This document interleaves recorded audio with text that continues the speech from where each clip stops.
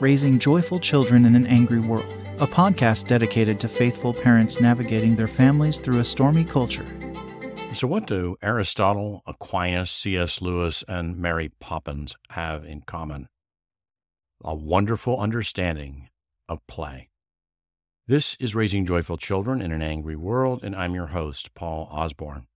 I want to start with Thomas Aquinas because he had this incredible capacity to take Greek philosophers and some of the rich and deep things of questions or wisdom that they had, and he would Christianize them. He would take them and explain them from the Christian point of view. And one of the ones that we're probably not as familiar with is this term eutroplia. In Greek, to the philosophers, it meant joyful, witty conversation, fun conversation, the kind of thing where everybody's kicking in with witty comments and we're laughing around a cup of coffee or maybe over a meal.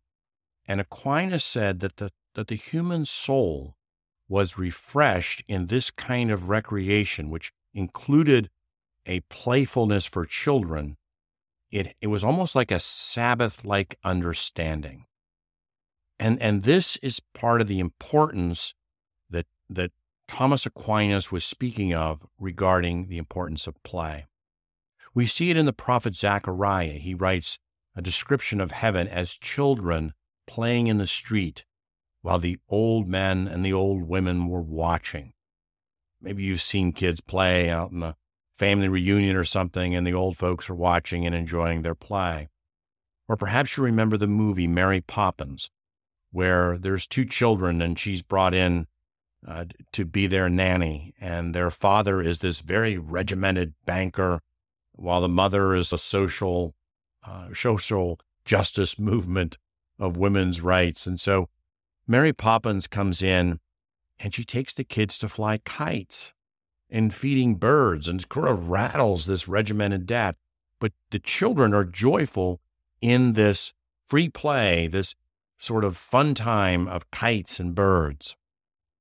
Now, the Proverbs describes the Son of God as taking delight, this sort of playfulness as the Father created the universe. These playful themes are throughout the Scripture. Psalm 104 describes the play of the Leviathan, the giant ocean creature. And we see it in God's nature. If you've had puppies or kittens, or maybe you've been out on a boat ride on the ocean where there's some dolphins around, the playfulness of nature. And what Aquinas and I think Zechariah and these folks are bringing together is this almost rhythmic life that recreates the soul, and play is part of it for our kids.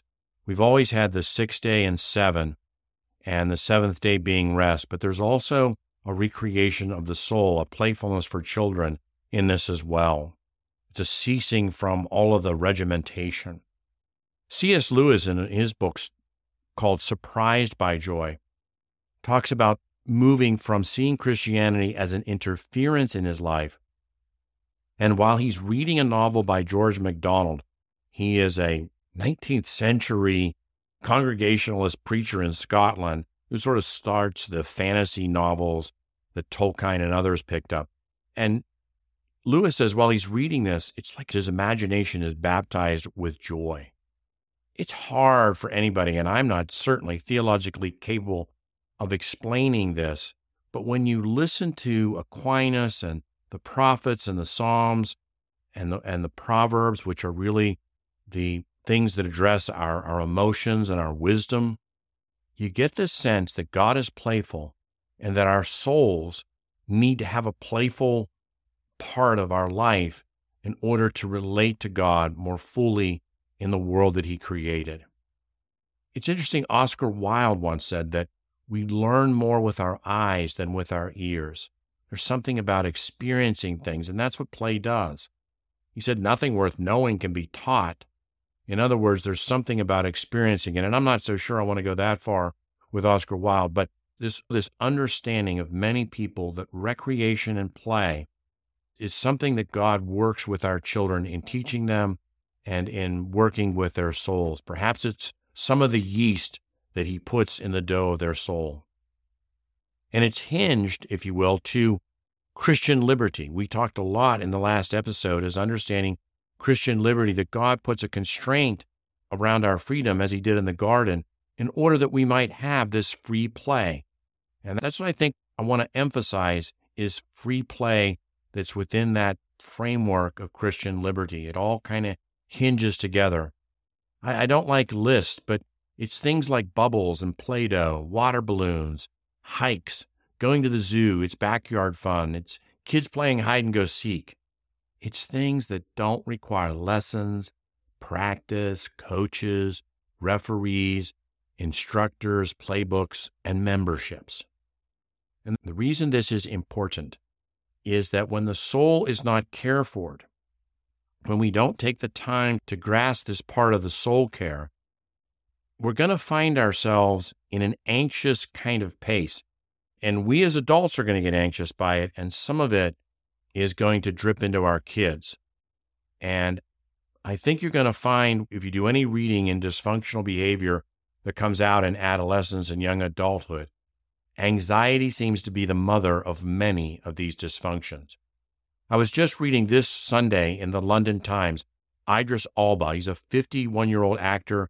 He's pretty famous. You've seen him in The Wire. He was in the Netflix Luther.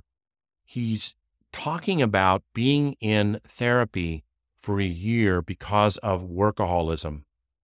3 marriages, 51 years old, and he's finally coming to terms with what he describes as a bad habit, that he needs to get his chill moments, and that he's helping to understand this obsession with work. And he says, in my profession, workaholism is rewarded. That's true of just about all of us. But what's interesting about this is that the counseling and the therapy is helping him identify this workaholism that has bound him. The challenge, I would say, though, with therapy is that it doesn't really give you the way to untie it and to unbind it, because this is spiritual. This is something within the soul that we're talking about from the perspective of Lewis and Aquinas and the prophets. And to think that just recognizing that we're bound up by something, that we can untie it, I think is a miscalculation. But most importantly, I share this story because it brings importance to the aspect of free play regarding the soul of our kids. The thing that concerns me sometimes is that we see a lot more of the church becoming therapeutic. You'll hear a sermon, and it'll begin with something like, "Oh, you probably really had a struggle this week. You've got all kind of problems going on." Or that might even be part of the welcome to worship that day. And look, there's a place for that, and we should be empathetic with people who are struggling. But when every week it's the same sort of discussion, the same sort of welcome, the same introduction to what we're going to discuss, it causes me to concern how much of us are in these dysfunctional weeds. And what is it that we're going to do to keep our kids from getting into it, to staying joyful? Anxiety in kids has been on the rise for a long period of time, and there's a lot of studies out now, particularly since the post-COVID culture, that our kids paid the biggest price for. And many of them are saying that the lack of independent play is having an impact on mental health. Florida Atlantic University, Oregon State, the Atlantic, there are plenty of things that are out there. And I realize there's always some study that can support something. But I don't think this is something that we can ignore, because it's really tied to the fathers of our faith that are telling us the importance of it. I don't like the term independent play. I like the term free play. Independent means you can do whatever you want. Free play is that you're playing within the boundaries of God's freedom. So playfulness and freedom seem to be hinged together. They're coupled together. And as we understand them, I think we see how they influence the soul. I'll give you an example that's hard for me to really explain, but I was the 4th grade substitute teacher for Sunday school this week.